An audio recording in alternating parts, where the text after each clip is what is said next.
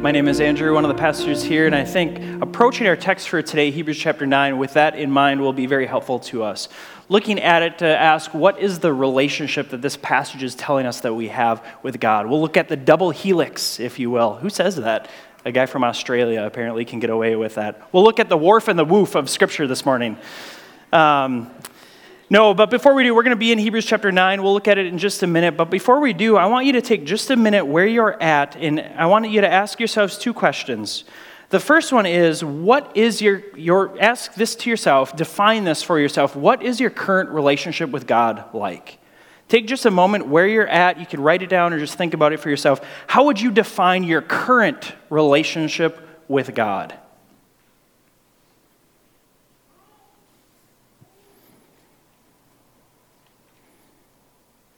And think about what it actually is, not what you want it to be or what you think the person next to you thinks it should be. How would you define your relationship with God right now, present in this moment? Now, secondly, take another moment where you are and consider your conscience. Consider your conscience, that little voice in our heads that tells us what's right and wrong and makes us feel guilty for what's wrong and good for what's right. Take a moment, consider your conscience, and make an honest assessment of your conscience, asking yourself, does your conscience feel clean or does it feel guilty? Does your conscience right now, in this moment, or kind of in this stage of life, generally, does it feel clean or does it feel guilty?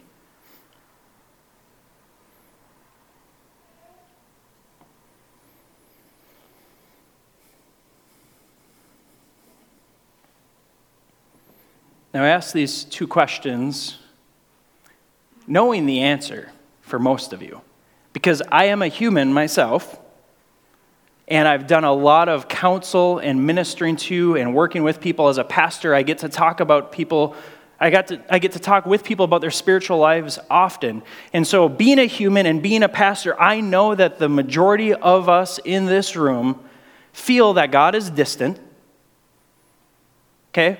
So I ask you to think about your current relationship with God. I know that most of us feel, in general, like God is rather distant to us, like he's rather removed from us, like he's rather different than us. And I know that most of us, from being a human and having my own conscience and pastoring and working with people who have consciences, I know that most of us in this room feel a sense of guilt in our conscience.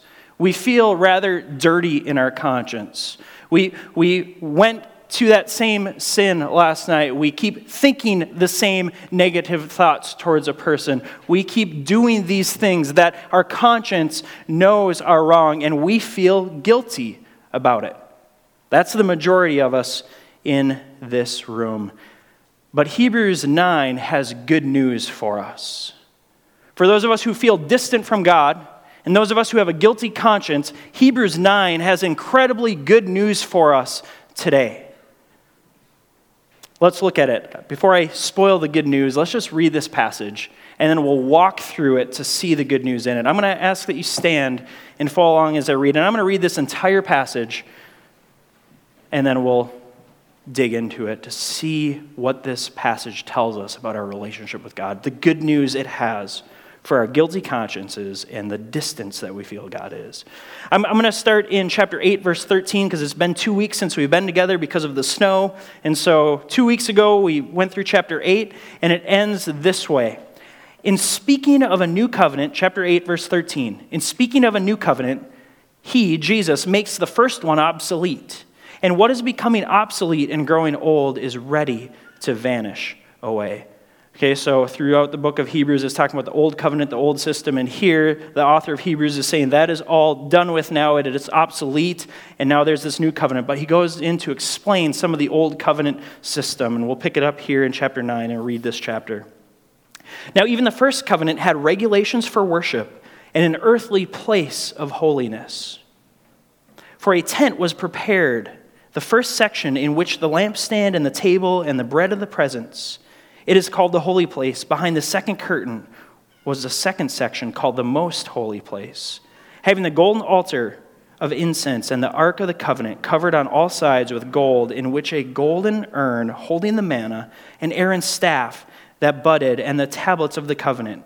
Above it were the cherubim of glory overshadowing the mercy seat. Of these things we cannot now speak in detail. It would take books to speak in detail. That's Leviticus, Numbers, Deuteronomy.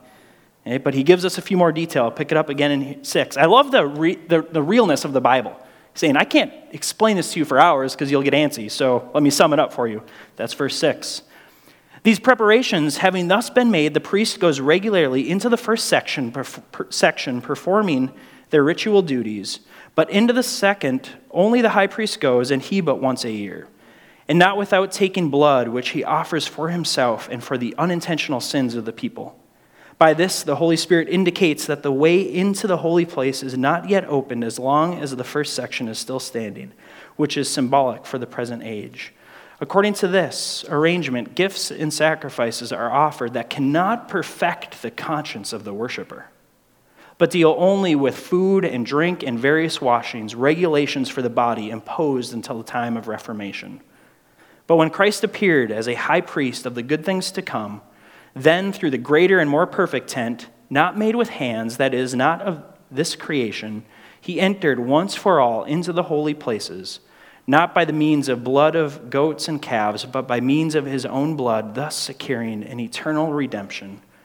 For if the sprinkling of defiled persons with the blood of goats and bulls and with the ashes of a heifer sanctifies for the purification of the flesh, 14 and 15 are key now, catch it, how much more will the blood of Christ, who through the eternal Spirit offered himself without blemish to God, purify our conscience from dead works to serve the living God.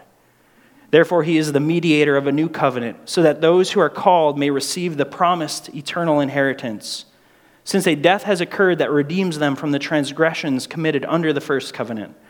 For where a will is involved, the death of the one who made it must be established, for a will takes effect only at death, since it is not in force as long as the one who made it is alive.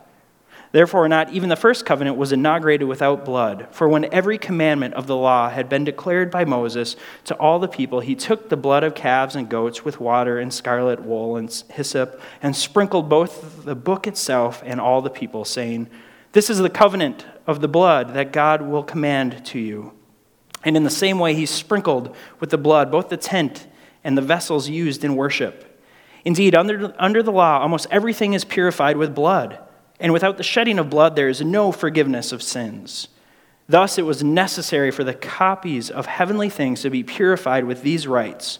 But the heavenly things themselves will be with better sacrifices than these. For Christ has entered, not into holy places made with hands, which are copies of true things, but into heaven itself, now to appear in the presence of God on our behalf.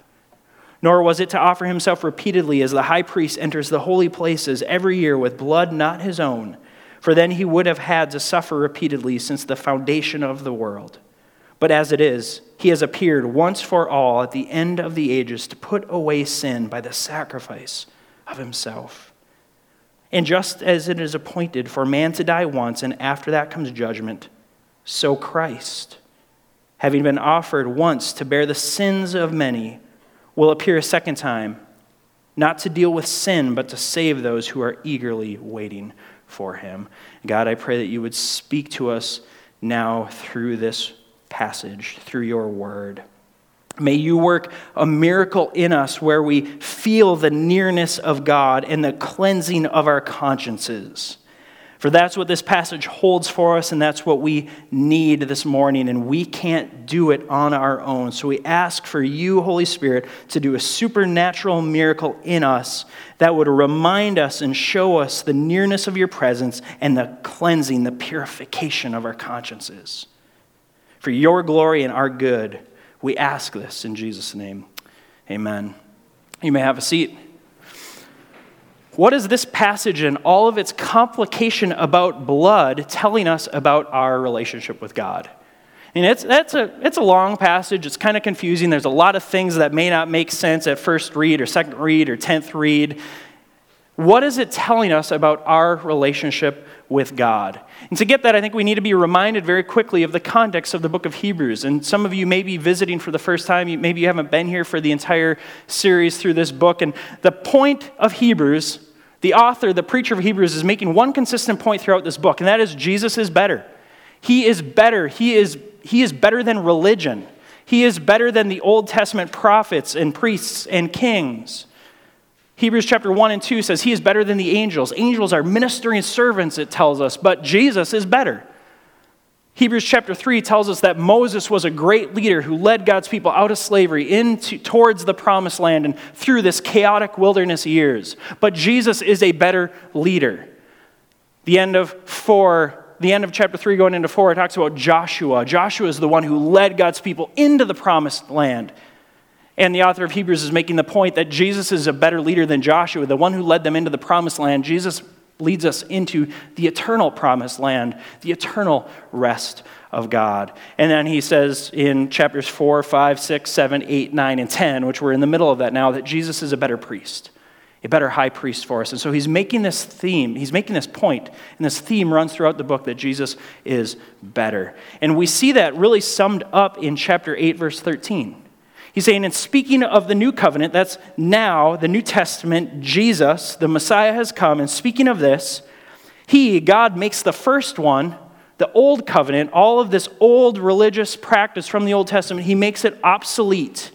And what is becoming obsolete and growing old is ready to vanish away. And so he's saying we're moving into a new time, a new covenant, a new reality where Jesus brings God near to us. And so I'm just going to summarize this passage with 3 points, and we're going to dig through it.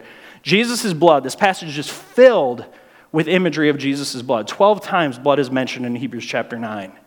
And it's telling us this, that Jesus' blood gives us access to God. It purifies our dirty and guilty conscience, and it secures for us an eternal inheritance.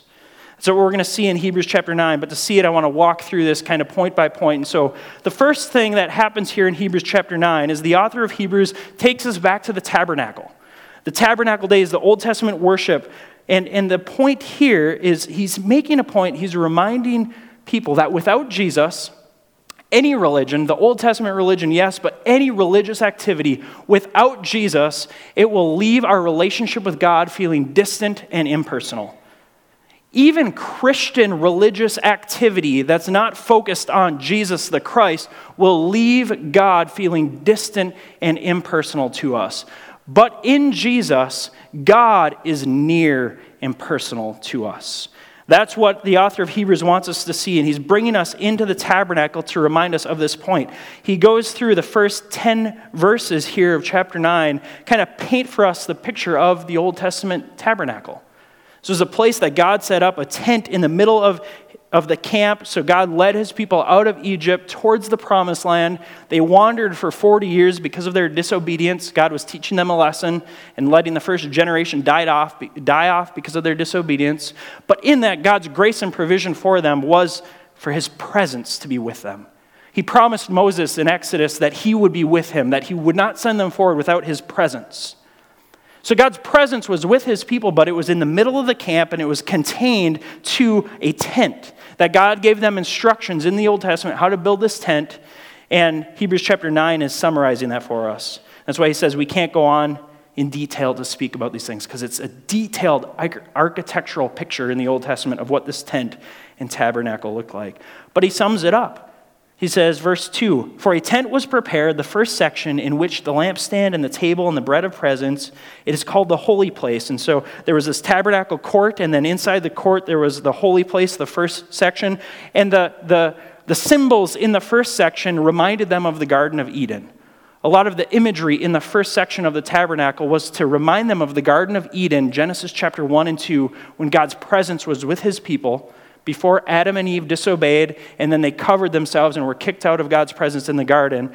This first inner place reminded them of the Garden of Eden. And then it goes on to say, verse 3, "Behind the second curtain was a second section called the most holy place." This is the Holy of Holies. "Having the golden altar of the incense and the Ark of the Covenant covered on all sides with gold, in which was a golden urn holding the manna and Aaron's staff that was budded in the tablets of the covenant. Above it were the cherubim of glory overshadowing the mercy seat." So in the Holy of Holies is the Ark of the Covenant, the mercy seat, and God's presence dwelt in that place. It was contained to that place. He was in the middle of the camp, but he was contained in this place. God was with his people, but to the average commoner, if you weren't a priest, if you weren't the high priest, you could never get into his presence. His presence was distant and impersonal. Any coffee drinkers here this morning? Yes? Okay. So think about it this way. If you're a coffee drinker, and as you grow into enjoying your coffee, you get better with the craft of creating your coffee, right? I mean, you start with Folgers probably, or you put in that gross creamer stuff, and then you go to Starbucks or Caribou and you get a mocha or something, and it's all watered. It's gross. Don't put sugar and cream in your coffee. Just get it good. So as you grow in your appreciation of coffee, you get beans and you grind them and you French press them, or you do a pour over, and it's glorious. You wake up in the morning and there's this aroma, this smell that draws you in, it draws you towards it. And you do your preparation, you pour the cup, you're about ready to take a sip, and then someone swats it out of your hand and says, it's not for you. That's like the Old Testament picture in relationship with God. He was there. They could see his power at work. They could see him doing things, but they were never able to personally enjoy the presence of God and to savor the presence of God. He was contained to this tent. He was in the tabernacle. He was in the holy place, the Holy of Holies. But what Hebrews and what the New Testament begins to tell us now is that God has done away with that system. No longer is he contained. Look at chapter 9, verse 11 and 12. It says, but when Christ, actually the end of 10, it says, okay, so all of this Old Testament stuff, it deals with food and drink and various washings, regulations for the body imposed until a time of Reformation. That's a time of change, a new day. That is now, today, the New Testament. So the time of Reformation has come. It wasn't in the 1500s. It was in Christ's time. He reformed the church once and for all. He built the church and created it. Verse 11 says, but when Christ appeared as the high priest of good things to come, then through the greater and more perfect tent, not made with hands, that is not of this creation. So this isn't the tabernacle of the Old Testament that Christ passes into. This is the heavenly realms. It's not a tent created by man. He entered once for all into the holy place, the ultimate holy place, the presence of God, perfect in heaven. He entered into that place. Verse 24 says, for Christ has entered not into the holy places made with hands, which are copies of the true things, but into heaven itself, now to appear in the presence of God on our behalf. So the high priest would pass into a tent made with hands one day a year on the Day of Atonement on our behalf. Jesus has passed into the very presence of God in the heavens on our behalf. Jesus is working, he has worked to bring God near.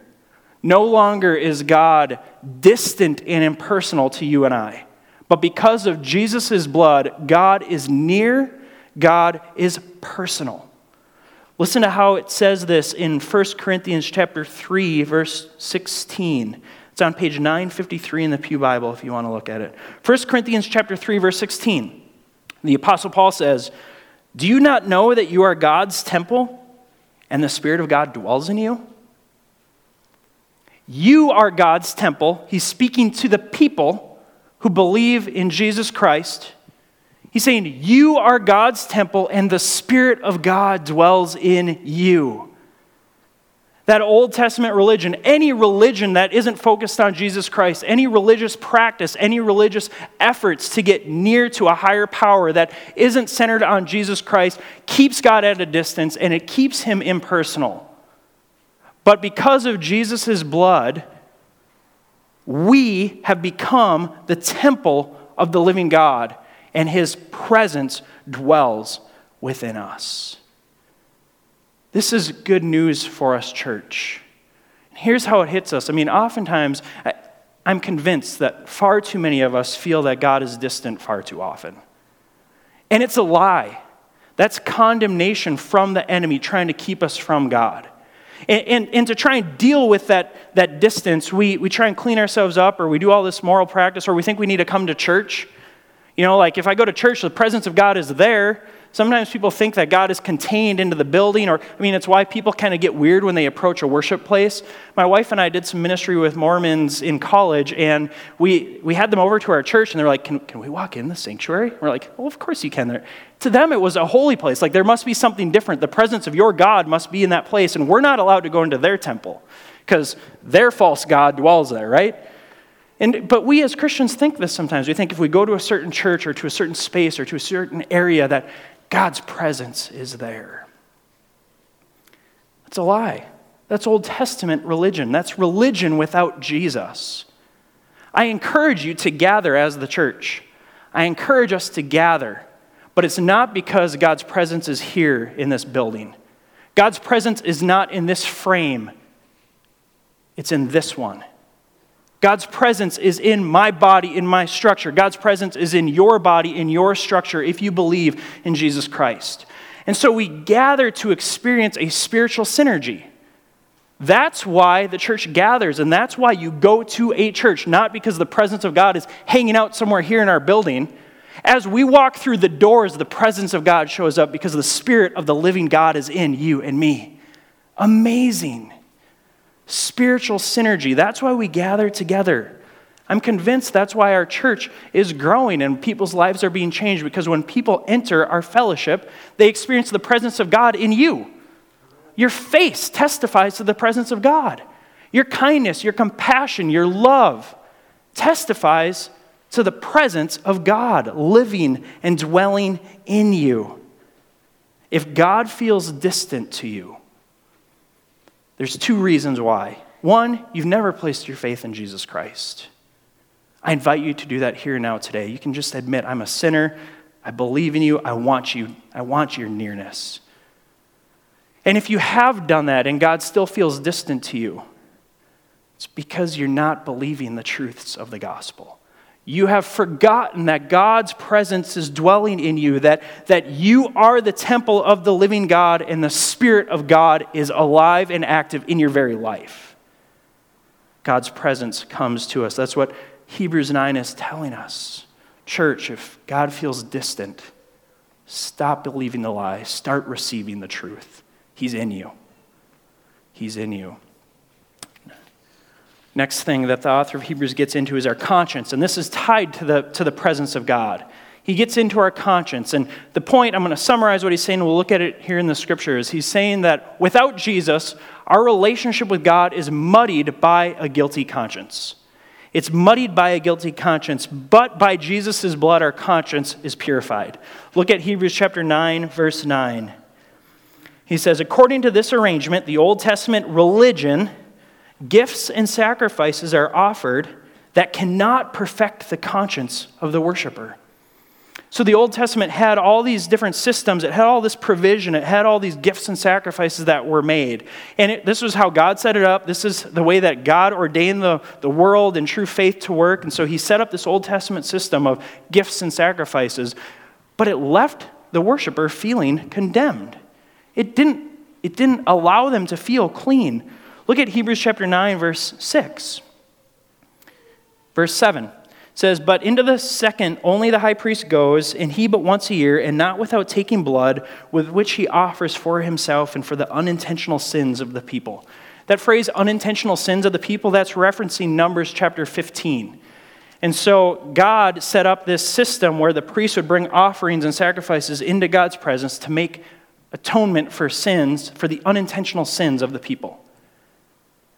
Our consciences are guilty when we sin, right? We feel the weight and the guilt of our sin. And so here, God gave them a provision for unintentional sins. Praise God, that's awesome. How many times do we sin unintentionally?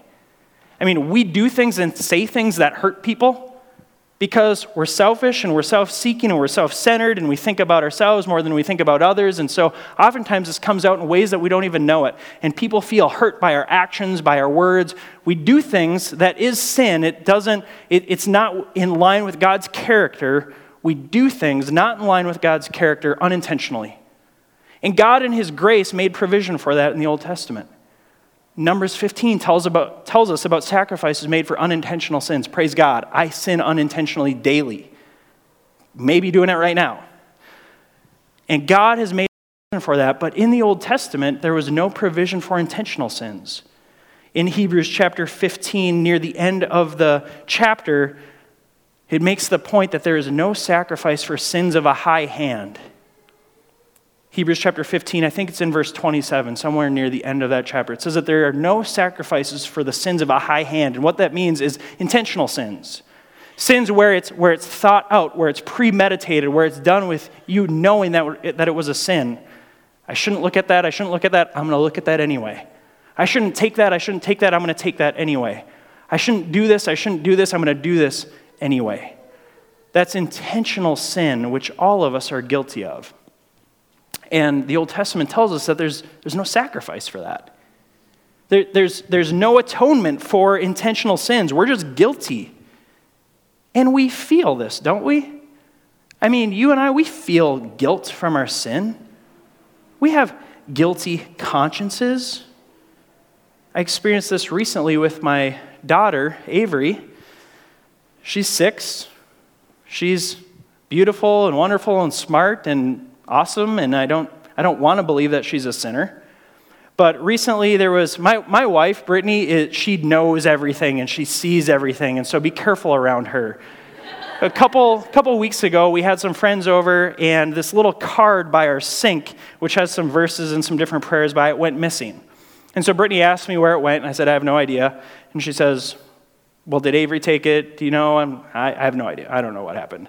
So she asked Avery what happened, and Avery said, I don't know. And then said, well, somebody took it.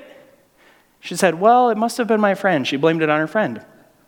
And Brittany could just see something going on in Avery. She knows. Brittany knows things. Be careful. She could just tell that that Avery wasn't being honest. And I said, I just believe her. Let's move on. We found the thing. Let's move on.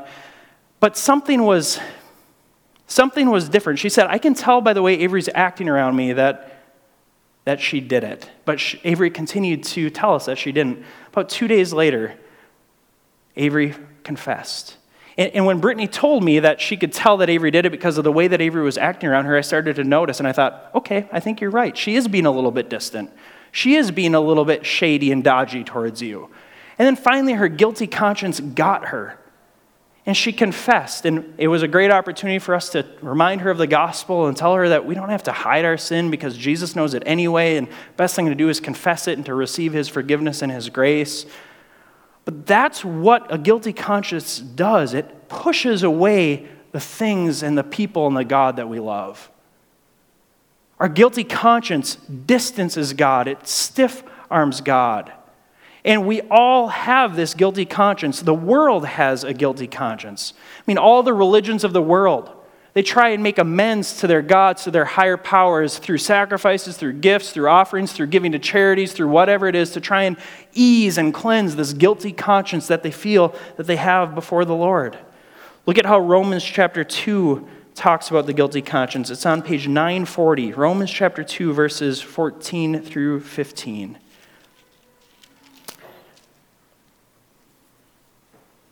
Romans chapter 2, starting at verse 14, it says, for when Gentiles, that's most of us here, who do not have the law, by nature do what the law requires, they are a law to themselves, even though they do not have the law. They show that the work of the law is written on their hearts, while their conscience also bears witness, and their conflicting thoughts accuse or even excuse them. This is true for all of mankind. We have this law written on our hearts, and there is a level of cultural and subjective morality. What I mean by that is there's some things here in our culture in America that may or may not be right or wrong for us to do, and there's some things in culture in India that may or may not be right in India to do, but here it would be the wrong thing to do. And so there is some subjective morality, but there's also this objective morality given by God, this law, this conscience on our hearts. Avery didn't feel that guilty sense of her conscience because in our home we teach that it's not right to lie, even though we do. She felt it because she knew that it was the wrong thing to do. This conscience was condemning her And it was pushing her away from one of her most important relationships with her mom. It drove a wedge in their relationship. And that's how many of us sit, and that's how much of the world sits, feeling this guilty conscience. And whatever the higher power out there is, I got to try and work really hard to pay for my sin, and I gotta work it off. And he's distant. But Hebrews chapter 9, verse 14 tells us that, chapter 9, verse 9 again says that all of this religious duty, all of this religious sacrifice cannot perfect the conscience of the worshiper. Right there, Hebrews 9, verse 9. It didn't work. The Old Testament system didn't work. Our religious efforts now today without Jesus doesn't work. It leaves our conscience muddied and God distant. But Hebrews 9:14 says, how much more will the blood of Christ? So the blood of goats and calves didn't work. It was a momentary provision, but how much more will the blood of Christ, who through the eternal Spirit offered himself without blemish to God, how much more will it purify our conscience from dead works so that we could serve the living God? Jesus' blood cleanses our consciences. Romans 8, chapter 1, later on in the book of Romans, he says, for those who are in Christ Jesus, there is now no condemnation. So if your conscience is condemning you, you aren't trusting the blood of Jesus Christ, which has purified you. Amen? If your conscience is condemning you, you are not trusting the blood of Jesus Christ, which purifies you. In Jesus, we can have, and we ought to have, a clear conscience which allows us to approach God with confidence, enter his presence, realize his presence is within us, and our relationship with him is tight and close and vulnerable and acceptable. We don't stiff-arm God because of all the dirty deeds we did last week or last night or later today. We trust the blood of Jesus and say, Jesus, would you forgive me? Jesus, would you renew me? Jesus, help me to believe that your blood is sufficient to cleanse my conscience. And as our conscience are cleansed, it purifies us, it saves us from dead works so that we would serve the living God. So our religious duty, we ought to obey God's word, right? I'm not saying it doesn't matter how we live. But without remembering the blood of Jesus, our obedience becomes religious duty, which is done out of impure motives and doesn't work in helping us to foster a relationship with God. But when we trust the blood of Jesus, we realize our consciences are pure, verse 14, from dead works. So the service that we do is no longer dead, but now it's alive, and we're able to serve the living God from a pure heart, from a clean conscience, with true good in mind. I mean, the world is condemned by a guilty conscience. The church, often, we live as though we are condemned by a conscience which is trying to condemn us, but the blood of Jesus is saying, you're forgiven, you're purified, now go and serve in a right way. And then the last thing that this passage shows us is that without Jesus, our relationship with God has no future. There is no future and hope in your relationship with God without Jesus Christ. But in Jesus, our relationship with God is secured by a promised eternal inheritance. Look at verse 15 through 17.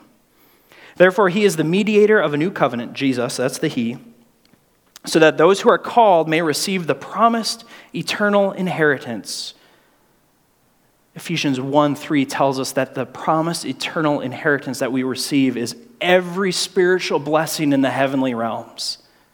Those who are called by God, those who receive the forgiveness that comes through the blood of Jesus Christ, have received a promised eternal inheritance.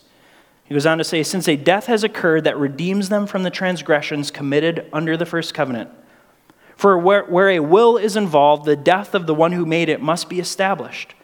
For a will takes effect only at death, since it is not in force as long as the one who made it is alive. And so this is God communicating to humans on human terms. He's saying, we understand a last will and testament, right? I mean, as people near the end of their life, or those who are prepared for the end of their life, they make a last will and testament, and they leave their possessions to those that they want to leave their possessions to.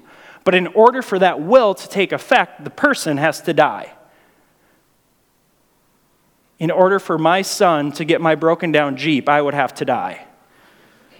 And so he is saying here that God is using human means to save a human people. He has made a covenant with us. He has written us into his will.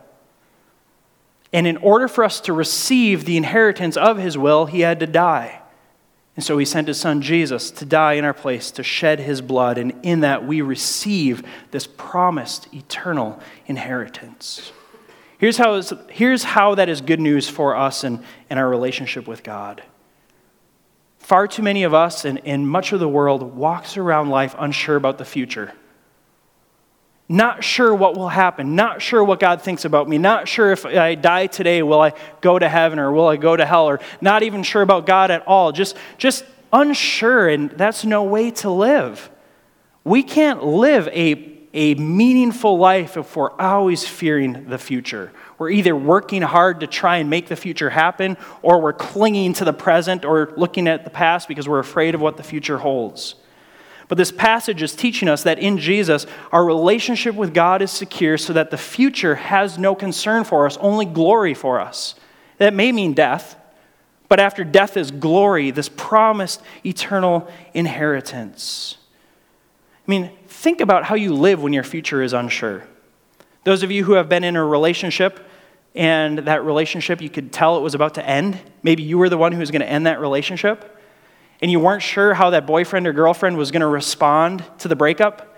You get super weird around them, right? It's just awkward because you don't know what the future holds. You see, okay, I know this is coming, but I don't know how they're going to respond.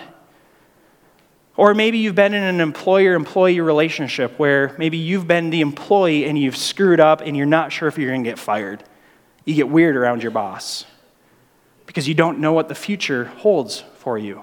Or maybe you're the employer who's going to have to let somebody go, and you get weird around them because you don't know how they're going to respond. Without a knowledge of the future, we get weird. We live in anxiety. We live with fear. We live with doubt. This passage is telling us that in Jesus we have no need to fear the future. God's not going to let us go. God's not going to cut us off. God's not going to kick us out. If we're in Christ, we are secured. We have been given the promised eternal inheritance, as verse 15 says. So we can walk ahead with confidence, knowing what lays ahead. Revelation 21 says that at the end of time, Jesus will return.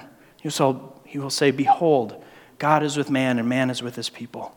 And death shall be no more, and tears shall be no more, and suffering shall be no more. For the former things have passed away. Behold, I am making all things anew." That's the future that awaits those who trust in Christ. And so our relationship to God is secured by the blood of Jesus. We know where we're headed in the future. We can draw near to God. He draws near to us. He's in us. And we can walk out with a pure conscience. We can serve the living God without guilt, without duty, without kind of trying to manipulate him. That's one of the things I love about God. You can't manipulate him. He knows. He knows everything. Sometimes I find myself trying to manipulate God. Like, I'm going to do these good things over here, and then you're going to give me this thing that I really want. Or I did these bad things over here, so now I'm going to do all these good things to try. And God often stops me, and he's like, "Stop trying to manipulate me. I love you. I sent my son Jesus to die for you. Would you believe that? Would you receive his blood? And would you just go live your life with me and stop trying to manipulate me? Because I love you. You don't have to manipulate me." That's our God. The blood of Jesus allows us to enter his presence. His presence enters us. It cleanses our guilty conscience, purifies it. As verse 14 says, we're purified from dead works. And now we can serve the living God, knowing what our future holds. That's our relationship with God. Now, what about our responsibility? It's very minimal, so we'll go quick.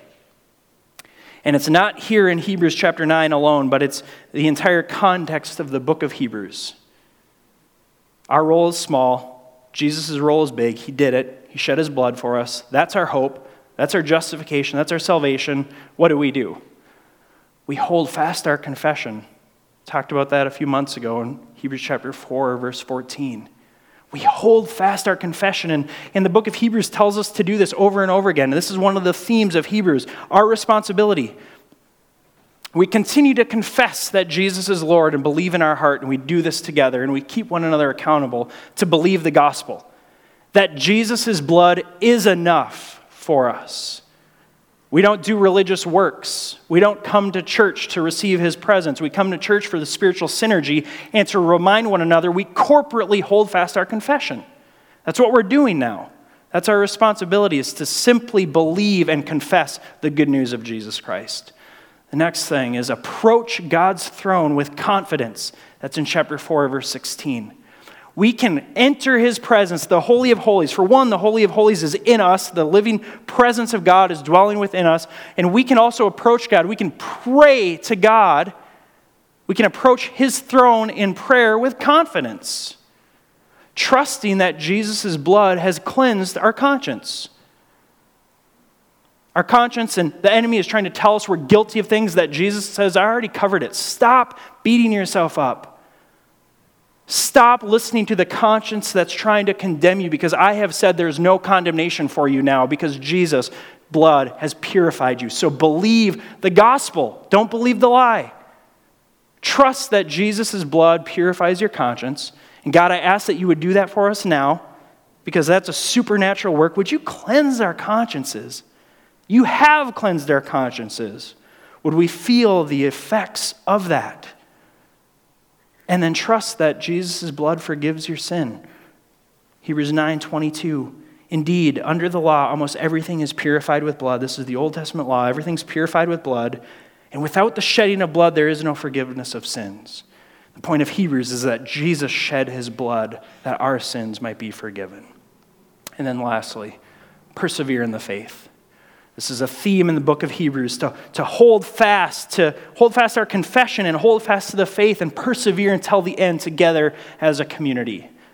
Those who are eagerly awaiting until Jesus returns or calls us home, as verse 28 says. So Christ, having been offered once to bear the sins of many, he was offered in our place, he bore our sins, he shall appear a second time, he's coming again. Not to deal with sins, for sin has already been dealt with. You are forgiven, but he's coming to save, to bring us home, those who are eagerly waiting for him. That's the future that we eagerly wait for.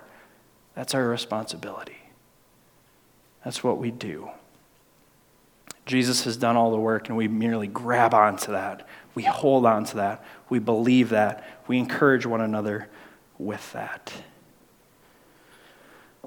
I'm going to pray, and then we're going to respond to this with communion. There's 2 communion stations here and 1 in the back.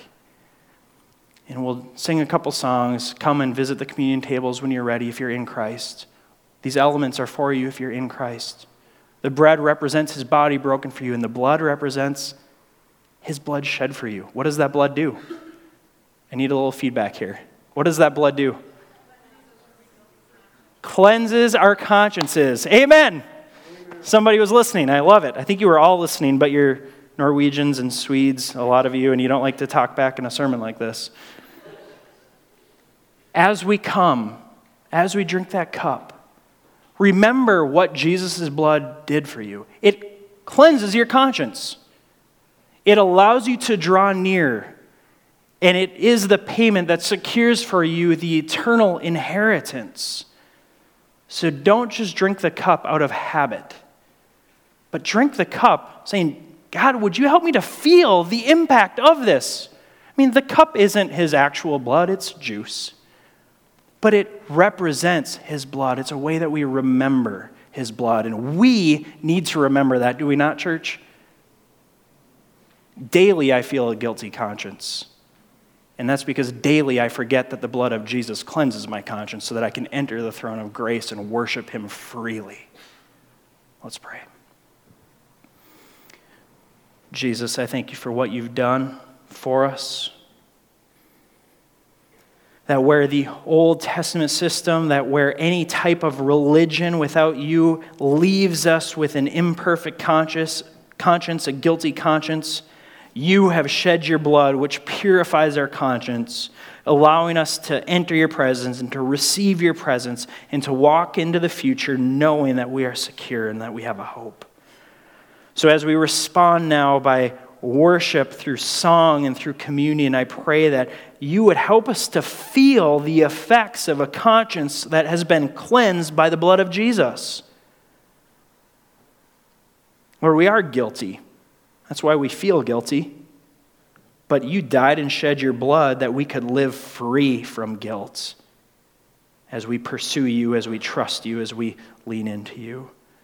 So I pray now as we respond that you would stir in our hearts a greater affection for you, Jesus, and a greater commitment to you. In Jesus' name, amen.